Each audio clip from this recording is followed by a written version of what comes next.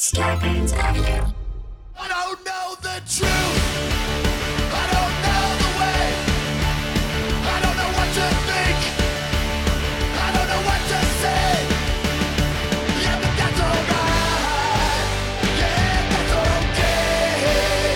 I don't know anything. Hello and welcome to Factually. I'm Adam Conover. Thank you so much for joining me on the show once again as I talk to an amazing expert about all the crazy shit that they know that I don't know and that you might not know. We're going to have our minds blown together. It's going to be a great time. Now, I want to thank everybody who has come out to see me live doing my brand new hour of stand-up across the country. I just got back from Boston and Arlington, Virginia, and up next, I'm going to Nashville, Spokane, Washington, Tacoma, Washington, and New York City. And get this, we just added 2 more cities to the tour. I'm going to be in San Diego at the Laugh Factory from September 8th through 11th, and in Portland at the Portland Helium from September 29th through October 1st. Head to adamconover.net/tour dates for tickets. That's adamconover.net/tour dates. But look, if you've been traveling around the country as much as I have, it's hard not to notice that transportation in America, sucks ass. If you're flying, you have to deal with constant cancellations, terrible customer service, higher prices than ever, and multi-stop trips now that airlines are cutting routes. If you're driving, you have to deal with traffic, paying for gas, and, oh yeah, taking your life into your own hands and the lives of other people who you might accidentally kill behind the wheel. And if you're getting from city to city via another method, well, just kidding, that doesn't actually exist. Because in most of the country, there is no train or bus service between even major cities. And of course, once you're in the city itself, driving is pretty much your only option because most cities have either poor or non-existent public transportation. Our country is built around the car, physically, psychologically, and literally legally. And this is bad because cars are less efficient, more deadly, and worse for the environment than public transportation. Because of our car reliance, transportation is actually the second largest household expenditure most households have. And it bears keeping in mind that a lot of other countries do not have these problems. Other countries, ones in Europe, ones in Asia, have train travel from one city to another where you can get from place to place cheaply and efficiently. And they have extensive public transit systems that commuters use to get from work into home and back again, cheaply and efficiently. I really noticed this when I went to Paris this year. For the first time ever, me and my girlfriend were going to a wedding there, and I was blown away by how fast, efficient, and plain cool the subways are there. The trains literally ran every 2 minutes. If you missed a train, there was another one right behind it. And the people using them were so comfortable on them that they would open the door and hop off the train while it was in motion. It was incredibly cool. And it made me wonder, as so many Americans do when they travel overseas, why can't we have this back home? Why are we so stuck on cars in America? Well, look, it's true that American society is uniquely hostile to public transportation, but Americans don't prefer cars because of our freedom-loving rock and roll spirit, okay? It's because we as a nation simply did not build the infrastructure to make mass transit a good, reliable, and attractive option. It is possible for small cities, even in rural areas, to have great public transportation. You just need to build the network. And while post-war Europe did that, America did not. We don't have to drive here because Americans love cars. We have to drive because there's no other option, even though those other options would be far faster, efficient, and cheaper. It's not rocket science to build more bus lanes and schedule more buses. It's not even bus science. It's just common sense. Yet, in modern America, we have simply failed to do it. And by the way, to take another comparison with the rest of the world, when we do build transit here in the US, it costs way more than it does in other places. Rail lines in America cost more to build than just about anywhere else on Earth. Projects in Paris and Madrid cost a fraction per mile of what it costs to build in New York or LA. And you know, we've gotten so used to all of this that we tend not to question it. We tend to believe that this is how the world should simply be. But then sometimes, something happens that makes us question it. We go to Paris like I did, or maybe you go to Disneyland and realize how nice it is to be able to walk around and take a trolley to where you want to go. Or maybe you just notice that air travel is a lot worse than it used to be. And you start to ask, how did we get in such a fucked up transportation situation, and how do we unfuck it? Well, the Biden administration's enormous infrastructure bill actually includes the largest public transportation investment in United States history, with $90 billion set to be spent over the next 5 years. But even more than that, $110 billion is being spent to repair roads and bridges. So we have to ask, are we actually about to build a better transportation system? Or are we just stopping the status quo from completely collapsing? Well, on the show today, we have perhaps the one person in the entire world who is best positioned to help answer that question. He's the former mayor of South Bend, Indiana, but he also happens to be the current United States Secretary of Transportation. And this is my first time interviewing a sitting cabinet member, but as a transportation nerd, I am very excited to grill him about everything that is wrong with America's transportation system and what we can do about it. So I hope you enjoy this interview with Secretary of Transportation, Pete Buttigieg. Secretary, thank you so much for being on the show. It's an honor to have you here. Very glad to be with you. So I'd like to start with this, just for our audience. I did a show called The G Word about the United States government and all the weird and wild things that it does. We did not have a chance on that show to cover the Department of Transportation. I'd love to know from you very briefly, what exactly is your remit? Like, what do you cover? What do you do in the United States? Well, I think people think of us as the Department of Planes, Trains, and Automobiles, and there's a lot of that, and there's a lot more. It's a really broad scope that essentially has to do with making sure that people and goods move efficiently and safely across the country. So the FAA, which everybody knows is the aviation regulator, that's part of the Department of Transportation, Federal Highway Administration, managing all of our support for roadways. Things people don't think about as much, like commercial space travel, which we're increasingly getting involved with, or pipelines. We actually oversee the safety of millions of miles of pipelines across the U.S. And in addition to the safety, of course, a big part of what we're doing, especially now with the president's infrastructure deal, is investing in building up new infrastructure. So I would say most of what we do is either making sure things run smoothly and safely, or building good things well. And between those two things, that's most of my day. Well, I want to get into the building things and the infrastructure bill soon, but I just want to talk about transportation generally in the United States. Transportation is a focus of mine. It's a basic human need. It's one, however, that in the United States is often way too expensive, way too dangerous, especially compared to people in other countries. Here in Los Angeles, I experience that daily. I see it, on the people who ride the bus with me. So why is that in your view? Like, why is America behind so many of our peer countries? And what is your Department of Transportation doing to change that? Well, look, a lot of it is that you get what you pay for. And that's one of the reasons why we think this is such an urgent moment to undertake the investments that we're now doing. I would argue the last 30, 40 years has been a period really of disinvestment in transportation and in infrastructure across the country. And that's really caught up to us. Whether you're looking at the aviation side, where you look at a list of the top 25 airports in the world, most of those listings, not one of those airports is a U.S. airport, or whether you look at trains in transit and the fact that not just what famously a Japanese citizen might be able to expect from trains in transit, but frankly, in a lot of countries that 30 or 40 years ago would have been considered far, far behind the U.S. in development, Morocco, Turkey. They tend to have better rail and transit options in a lot of ways than Americans do. And so right now we're in this period that is going to give us a chance to establish the transportation networks we need at a moment when that's critically important also for our global competitiveness. There's a reason why competing countries, notably China, have made huge investments in their transportation infrastructure. This may be the first time in a very long time that the U.S. is actually making more investments than they are in transportation. Right. So let's talk about this big infrastructure bill that's one of the Biden administration's biggest signature achievements.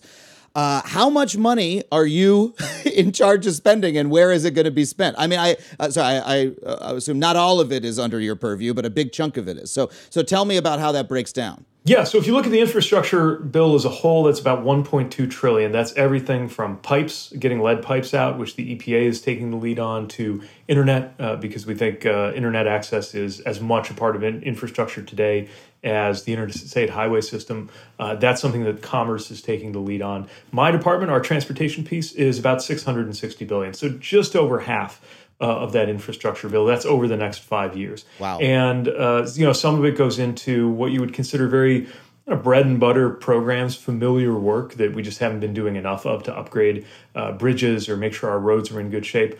Some of it is at a level that we haven't seen before. So the investments we're making in transit, it's the most we've ever done as a country in transit. Same thing on rail. We haven't done this much for passenger rail since the Amtrak system was created about 50 years ago. And then things that are new in kind. Later on this week, we'll be rolling out a program that'll come to about $7 billion for resilience, knowing that everything from evacuation routes to being ready for wildfires to the common sense idea that when you have more extreme weather with climate change, if a road is washing out every year, you probably shouldn't rebuild it the same way every single year. That's not something anybody was thinking about when they set up the Department of Transportation. But funding for resilience, funding for even things that sound quirky but are very important from a life safety perspective, like wildlife crossings, setting up bridges so that fewer people in the West, for example, collide with elk, which can be fatal. It's from that to the most familiar road and bridge work and everything in between. Well, that's all incredible stuff. Like, that investment is massive. But I want to ask about the priorities because, if you look at the bar chart, the most amount of this money is going towards roads and bridges. And look, I know our roads and bridges are in a bad state, but it's also my belief that, our pivot as a nation towards private automobiles as our main form of transportation, away from public transportation, that happened in, the early to mid 20th century was a massive mistake that it's expensive, it's inefficient, it's bad for the planet. It results in patterns of development that are bad for human life. Like, it was a generational mistake that we made, in my view, and the investments in public transportation are wonderful, but they're still dwarfed by the investment in car-based infrastructure. And even, if we're talking about transforming our car-based infrastructure to electric, I think it's something like $15 billion for electric vehicles.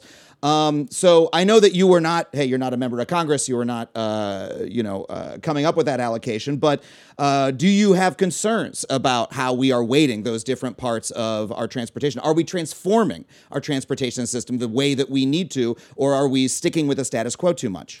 Yeah, so a lot of this is where we got to pay attention to quality, not just quantity. So if tens of billions of dollars are going into our roads, for example, what does that actually look like? In some cases, it's very straightforward. A bridge is breaking down. We got to put that bridge back together and build a new one.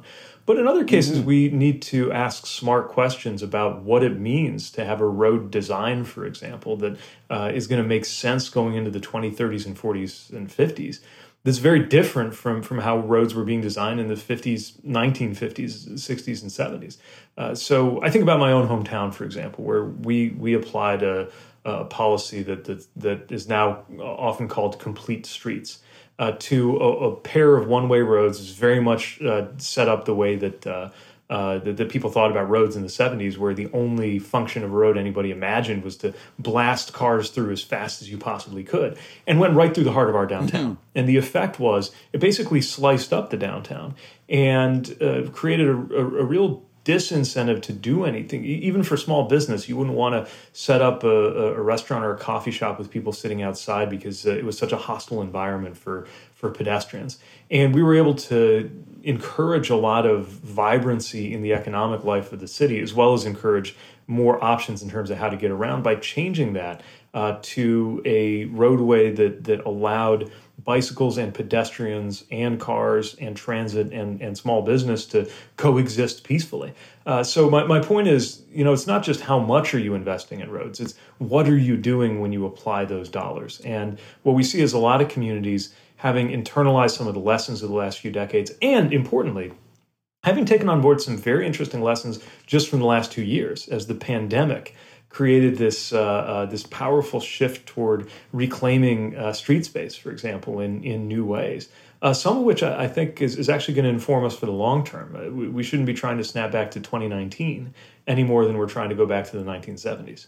Yeah. So programs like the ones that you described in your hometown, which are wonderful, are those programs that you are trying to incentivize and put in place as head of the DOT? Is that something you're trying to Yeah, reproduce absolutely. So a lot of communities America? are coming to us now with these ideas for complete streets, things that support active transportation. Sometimes that means making it safer and easier to get around on a bike. Sometimes it means being smarter about how transit and single occupancy vehicles interact, setting up things like bus rapid transit lanes, where maybe it doesn't make sense to set up a fixed rail, old school tram system, but you really should be prioritizing shared and quality public transit, and you can do that through bus rapid transit, what's called BRT, which kind of feels halfway like a streetcar, even though physically speaking it's running on a bus, which makes it a lot less expensive for the transit authorities to do. Right, the way we invest in our roads can either encourage or delay those kinds of improvements.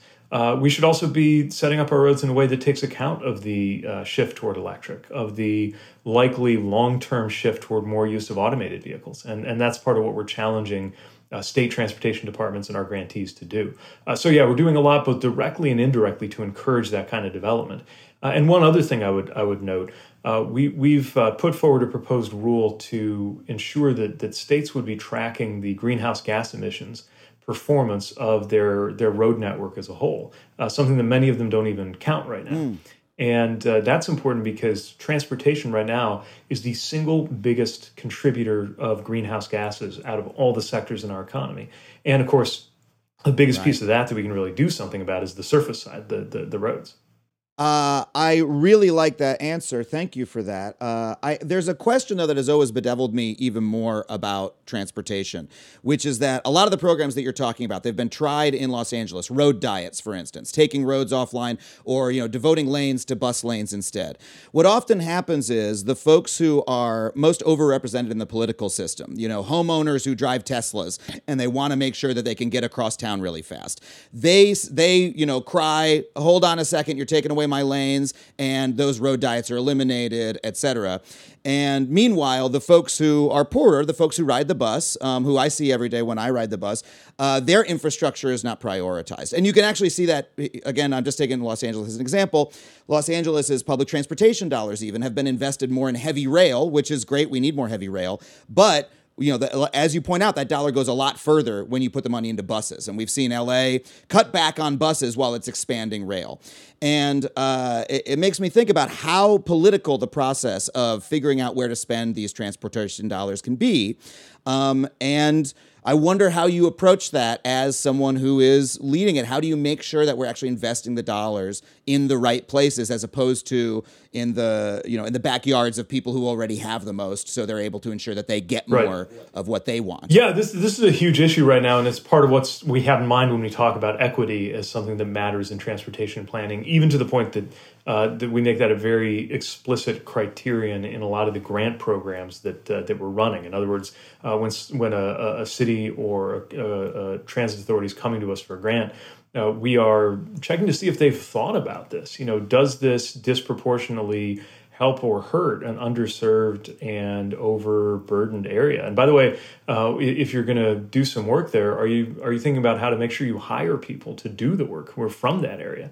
When I was in LA most recently, one of the things I saw that was really impressive was an effort to recruit and hire more people in the good-paying building construction trade jobs related to LAX from the actual zip code around LAX. And that's being done through a project labor agreement. That kind of intentionality makes a big difference. There's also, I think, right now, some healthy introspection happening, especially among progressives, about whether the processes that have been set up to include community voices are really working in a way that elevates those who are most vulnerable, or whether it's a process that's just one more way that the people who are the best equipped and the most resourced can have a disproportionate voice. It's one of the reasons I'm interested in things like, for example, when we go through a formal process. I mean, picture a neighborhood zoning board meeting or a community meeting or city council meeting. Oh, I've been to these meetings. I know what you're talking about. All right, so you and me both, right? Yeah, as a former mayor, this is a big part of my life. And as you know, it's very important for getting public input, but it's far from guaranteed that the people who have the inclination and, frankly, the time and the means to appear in person at these events or hearings necessarily reflect the community as a whole, especially since the lower income you are, the less time you have for this. So are there in this digital area where people are working the entirety of their white-collar jobs online, for example, could we be doing more with online processes of engagement versus having to know when and where and be able to show up at an in-person meeting. I think that kind of adjustment to how we do inclusion over the next few years, and a lot of this really is on things that relate directly to how transportation dollars are spent. It's going to be very important for there to be real equity on the ground, because the other thing that is important to acknowledge about the work we're doing is for every dollar that is directed by my department, where we actually sit in a room and say, okay, this project and not that project is going to make the cut. For every dollar that moves that way, there are far more dollars that are going to come out of our building and go directly to a state or local authority, and they make the decisions closer to home. And so it's very important that those processes closer to home are fair and inclusive. Thank you for that answer. Well, and it leads me to a very big picture question for you, but we have to take a really short break. We'll be right back with more Secretary Pete Buttigieg.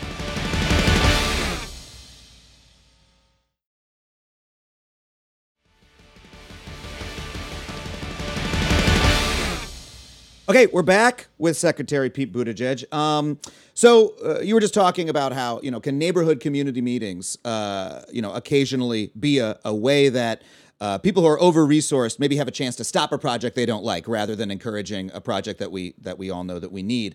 That leads me to, I think, my biggest question about transportation, which is that, living in America, you often feel like you're growing up in the ruins of a previous civilization that knew how to build big things. I spent my 20s in New York City, and I watched Ken Burns' documentary about the Brooklyn Bridge, right? You're in the New York City subway, which is this immense engineering achievement that was built because of the immense need to move people around, but, it's been almost impossible to build a single new station there for, a century. Here in California, high-speed rail is incredibly difficult to build.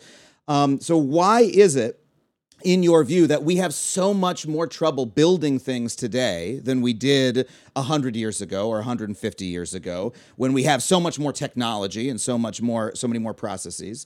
And why is it so much more expensive in America than it is in other countries to build, a mile of rail? I'm sure this is a question you're asked a lot, but I would love your answer to it. Yeah, we're spending a lot of time on exactly this question because, if we're about to move $1 trillion through the American economy for the purpose of building good infrastructure, we got to get our money's worth. We got to get taxpayer dollars value out of this. And there is a pattern. And frankly, it's almost a cosmic pattern. If you go look back at public works projects dating back to the days of the Romans, there's a pattern where they tend to run over budget and take too long. So if we're really trying to separate, literally to the point that academics have a much easier time identifying the patterns among things that took too long and cost too much, than even finding a statistically significant sample of enough projects that were on time and on budget, that were very, very big, to start looking at the patterns of, okay, what works well. Here's what we know. Some of the things that have changed, certainly in the U.S. in the last 100 years, are actually a good thing, right? The Brooklyn Bridge was built very quickly. Something like 20 people died while they were doing that process, though. So we are a little more cautious for good reason on some of these things.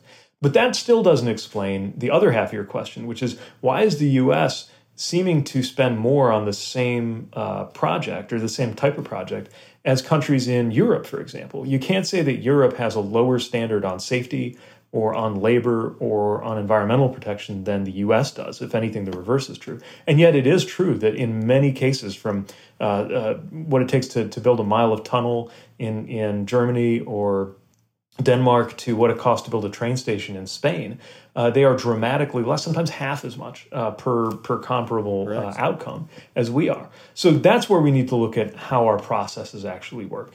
Part of it is these multi-jurisdictional things where you've got different, for example, two states and a project across a state line, and there are inefficiencies associated with their difficulty getting on the same page as each other. Some of it has to do with the political pressure to build things that are new and shiny versus things that are most efficient. So, if you just think about the sorts of things that somebody wants to cut a ribbon on, an elected official, they may not actually be the most efficient or the most kind of non-customized, kind of standardized, unglamorous projects that are actually going to get you the most value for a dollar. Think about how customized some of our train stations are, for example, or subway stations, versus what they're like in Spain. Some of it has to do with litigation, which happens more in the U.S. around construction and infrastructure than most developed countries. But a lot of things we know that we can actually work on.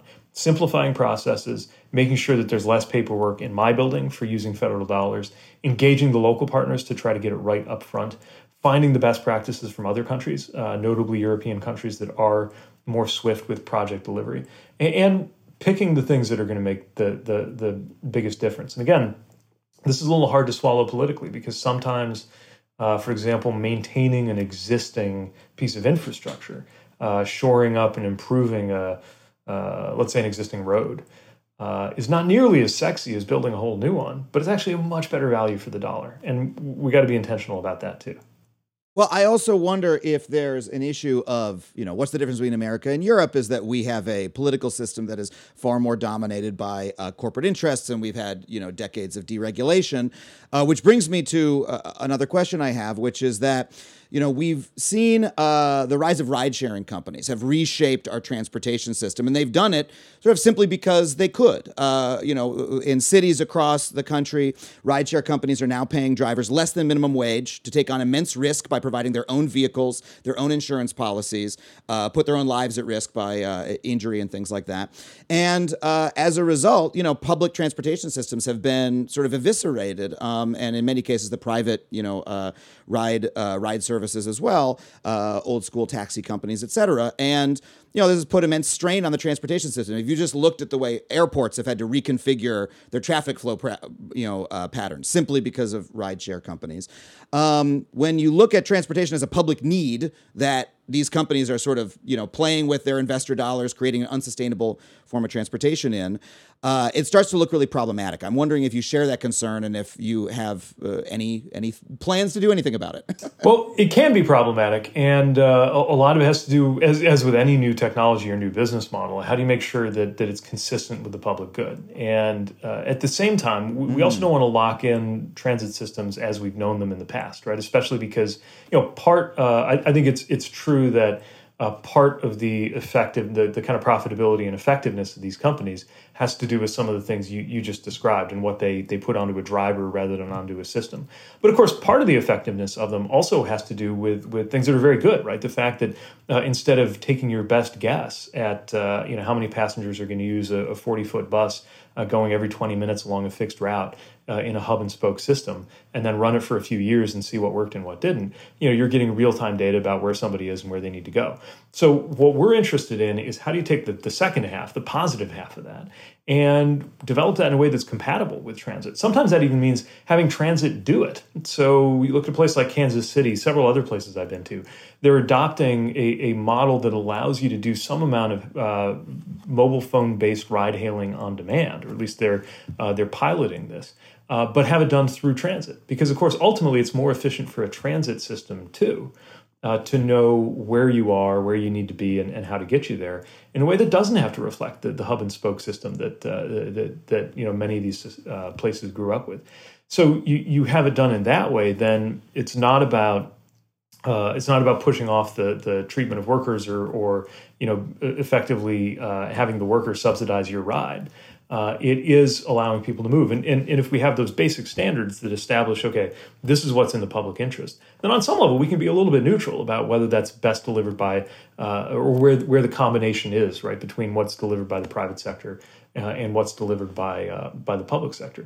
But we do need to make sure that we're making clear what the purposes of these technologies are. And I think this is going to be doubly important when we look at the expected rise of automated vehicles, which on one hand have potential huge benefit associated with them. The chance to be more cost effective, the chance to have really revolutionary change for people with disabilities who will struggle both to access transit and are unable to drive themselves. Huge benefit in terms of safety, given that human drivers have a miserable track record in terms of roadway deaths. On the other hand, could create huge problems in terms of that many more cars on the road that wasn't built for them, because there's no reason to even think twice about taking a ride if you don't have to weigh that against being behind the wheel, if you could be working while you're driving, so to speak. and a lot of ways that we know in the past automation has sometimes automated bias. And we got to be on the lookout for that. So anytime we see a new technology coming, what we're trying to do is focus not on the technology for its own sake, but how the development of that technology is going to help us meet our fundamental goals: safety, equity, climate, jobs, and preparing America for the future. And that, I think, is where policymakers earn our paychecks. We don't create most of these innovations. We're not supposed to. Although I do think, government-funded basic research has been underappreciated in a country that often forgets that, for example, federal research literally invented the internet. But having said that, I will concede that most of the exciting and important innovations won't come out of my building. What we've got to do is provide that basic research where we can, and then create the kind of left and right boundaries for technologies that others are going to develop to operate in a way that's for the public good and benefits the economy, benefits workers, and again, most importantly of all, that it's safe. Well, a concern that I have on all of that is that a lot of times these private companies are not actually inventing anything. They are telling people they're inventing things while in fact their innovation comes from somewhere else. Like Uber and Lyft didn't actually invent very much. They took a publicly funded technology, GPS, and they combined that with the innovation of not paying people to drive the cars. In the case of self-driving cars, it's really become apparent that a lot of the self-driving car companies have been making exaggerated claims about what the technology is possible, what the technology is possible of for decades. And I've always had a concern about agencies such as yours, swallowing the line of these corporations, buying their vision of the future a little too quickly. I'm not saying that you personally have done that, but I've seen that pattern in various press releases from various agencies. And I mean, just on self-driving cars, you really believe that these are around the corner and that this is something that we need to accept? Because when I look at, what self-driving cars are actually capable of, it seems like very little. And it seems that we would have to reshape our transportation system in order to make them even possible, that we would have to, ban pedestrians from roadways even more than they already are, et cetera, because we're essentially allowing very dumb algorithms to do the job of people. Does that argument hold any water for you or not? Well, what we know is that 40,000 people a year die in roadway accidents, crashes, to say nothing of the injuries with human drivers. So the baseline we're starting from is pretty terrible. The number of people who were killed in commercial aviation crashes, for example, last year was 0. And it took a lot to get it there. I think if that number were, even a little bit higher than that, people would be up in arms. If 40,000 people a year died from anything else I can think of, from restaurant-based food poisoning it's really an astonishing number. So that's my main interest when we look at the potential of automated vehicles. But what we've got to do in government is set up a future where when these companies make sometimes an overly optimistic projection, the risk falls on them as a business, not on taxpayers or on the public. So look, with AVs in particular, there is this feeling that I've certainly felt. I chaired a working group of mayors on the subject of automation that started, I think, in 2015. And it has felt ever since then that widespread use of AVs was 7 to 10 years away, and it's been 7 to 10 years away for at least 10 years. So some of these projections have been, I think, overly optimistic. There are some confounding variables that this artificial intelligence has trouble handling. One of them is snow, but probably the biggest one is actually human beings on the road, which obviously we need to make sure that there's some kind of peaceful coexistence here, right? But I do believe that when you consider if there is even a 1 in 10 shot of dramatically reducing roadway deaths through these technologies, we have to create an environment where the technologies have every chance to be demonstrated to do that. And that's the balance we're trying to strike. Again, as the U.S. Department of Transportation, we don't make automated vehicles. We just regulate them to make sure they're safe. I'm trying to make sure that the regulations keep up, though. Remember, the unofficial division of labor around AVs, or around vehicles in general, is that we, the federal government, regulate the car. Right? Think about the airbag rule or the crash test dummies or our rules telling you where the mirror ought to go. Recalls, right? We regulate the car. The state regulates the driver, right? Think about the BMV, the driving test, the things that you do at the license branch, the point of having a driver's license. That division of labor starts to collapse if there's no real distinction between the car and the driver. And those are the kinds of things where I do think we have a responsibility as government to start innovating around. Because right now, I've got vehicle safety standards that we enforce that can tell you in a completely automated car with no driver exactly where the rearview mirror ought to go. So our job is to keep up with the technology. Technology companies' job is to color within the lines and to respond to the boundaries that we're setting up for the public good. Okay, well, we only have a few more minutes. I want to make sure that we talk about air travel. I travel by air a lot for my job as a working stand-up comedian. I just got back from Boston. I think I'm not alone in feeling that air travel has gotten worse over my lifetime. And I've covered in my own work how, the deregulation that began in the 70s, how that has eroded our transportation system, reduced flights to regional airports, et cetera. And I'm also, by the way, a critic of corporate mergers and insufficient antitrust protections because of how much power it gives private companies over such basic needs as transportation. I'm curious how you think about airline regulation, especially considering that I believe today Spirit and Frontier are voting on whether or not they should merge yet again to create yet another even larger airline and reduce power or increase power into ever smaller hands over our transportation system. How do you think about mergers like that? And how do you think about the government role in regulating air travel when it seems like deregulation has been such a disaster? So a couple of things are going on here. First is the industry structure, like you say. Very few companies. It's an oligopoly, right? I mean, that's clearly the case. And this is different from what was expected when, or at least what proponents of deregulation predicted when that was taking place in the late 1970s, early 1980s. We've seen a level of concentration that I think anytime you see that in any industry, regulators need to be paying close attention to. And I can't comment on anything that's kind of underway, but certainly between the DOJ playing their role as a regulator on antitrust and our role, it's something that we're watching very closely.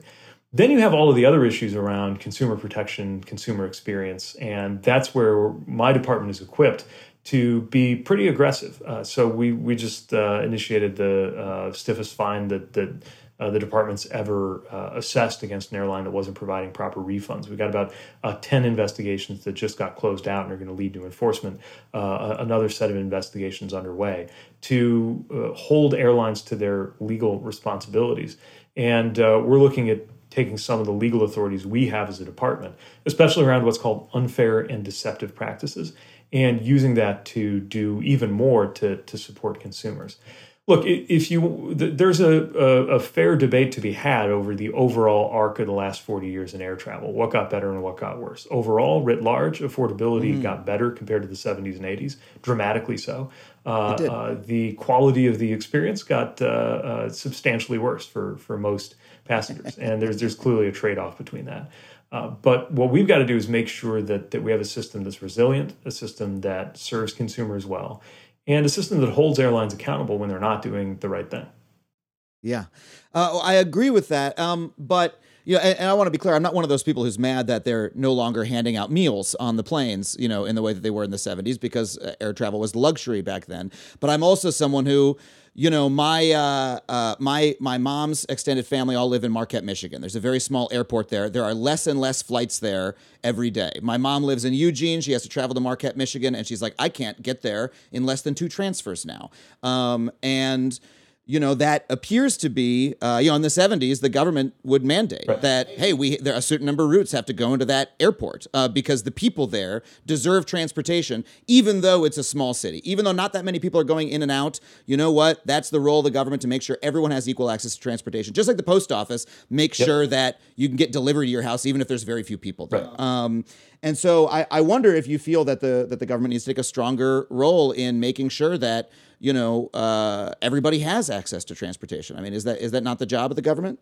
Yeah, I think we need to recognize that air service is not a luxury for small communities whose economies really depend on it. We've got a program for that purpose called Essential Air Service, which puts funding directly into making sure that routes are maintained in places where they probably wouldn't be profitable without our policy intervention. It's a different model from the one you had under regulation, where basically the airlines or the system as a whole shouldered that cost. And yeah, like the same government mechanism that makes a first class stamp the same, whether you're sending it across town in LA or whether it's going to a remote village in Alaska. All of that was kind of made to balance by a government agency. It doesn't exist anymore, Civil Aeronautics Board. Now the model is based on taxpayer support, and that's a different way to do it. It puts the burden on the taxpayer rather than on the airline. Then again, if you put the burden on the airline, what you're really doing is you're putting it on passengers. And so the question is that going to lead to a better and fairer system than we have right now? I think now is a healthy time to be asking some very profound questions like that and gathering data that can help us look at what the smartest and fairest way is to go about this, especially because we can't pretend that this is a sort of economic textbook style supply and demand driven free market here, right? There are huge things that make this not a vanilla free market. The switching costs when you have frequent flyer programs, the constraints on the number of slots at certain hub airports, the barriers to entry for new entrants, and a whole lot of subsidies, including about $54 billion that went into keeping airlines afloat over the last couple of years during the pandemic. I think it was the right thing to do because they likely would have gone under. And I felt very pleased to be talking to the flight attendants union the day they got the word that they could tear up their furlough notices because the rescue plan went through. But if we're putting that kind of taxpayer support and policy attention into keeping the aviation system right side up and supporting these airlines, which are at the end of the day for-profit companies, we need to pair that with very high expectations about how their operation of these businesses serves the public good. I agree with that entirely. Well, look, we only have 2 minutes left, so I'd like to end with kind of a fun one, if you don't mind. On the G Word, we covered a lot of the surprising duties that different government departments have. We went up with the National Hurricane Hunters, the National Hurricane Center's Hurricane Hunters, who are part of the Commerce Department. Kind of weird, you wouldn't expect that, that's what that falls under.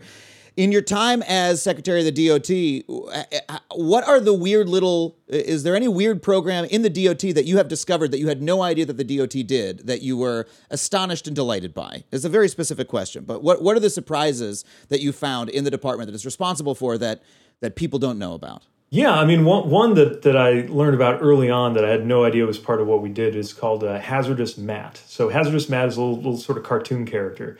A little blue kind of guy, a bit hard to describe. You should look it up. With a little orange flame over his head. And Hazardous Matt is our ambassador for reminding everybody that they may be unknowingly putting hazardous material, get it, into packages. Because part of what we do with PHMSA, that's the Pipeline and Hazardous Material Safety Administration, is to make sure that not only the pipelines are well regulated and safe, but that, for example, there's been a bit of a phenomenon of custom designer nail polish. I got to know somebody who, this is the most hipster thing I've ever heard of that I didn't know existed. I met somebody who was a contractor in Afghanistan who mixed his own beard oil on a custom basis. He created his own personal beard oil, which is all well and good. But it turns out if you're mailing this stuff, sometimes that could be hazardous. And so we have this whole campaign to make sure people know. We call it Check the Box. This is a very punny department. That's about making sure that that everything you send is safe, so the postal workers, not to mention people you're sending things to, don't get hurt when stuff's flying around. So that's just one example of the many things that you probably don't think about when you think about the U.S. Department of Transportation, but it's actually really important, and I'm glad we do it. Wow, I am as well. Well, thank you so much for your time, Secretary. I really appreciate it. And just, next time you're in LA, please ask them to increase service on the 2 and the 4 bus line, because those are mine. And, if you could donate a couple $2 billion to that line specifically, I'd appreciate it. I'll look right into it. I really thank you. I really thank you for being here. Thank you so much. Hey, same here. Good being with you.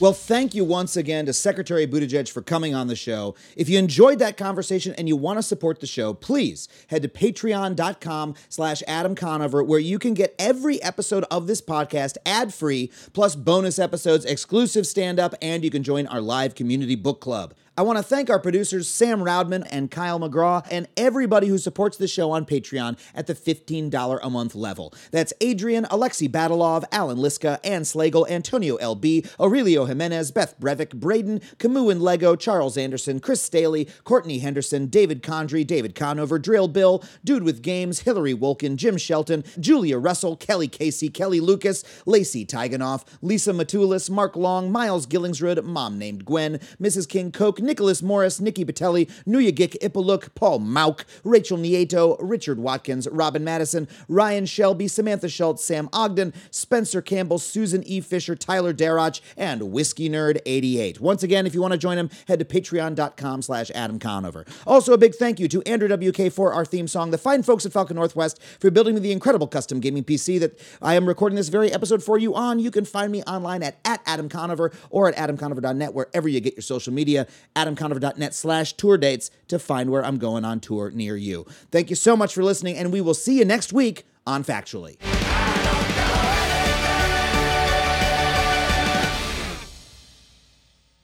Scarpins Audio, a podcast network.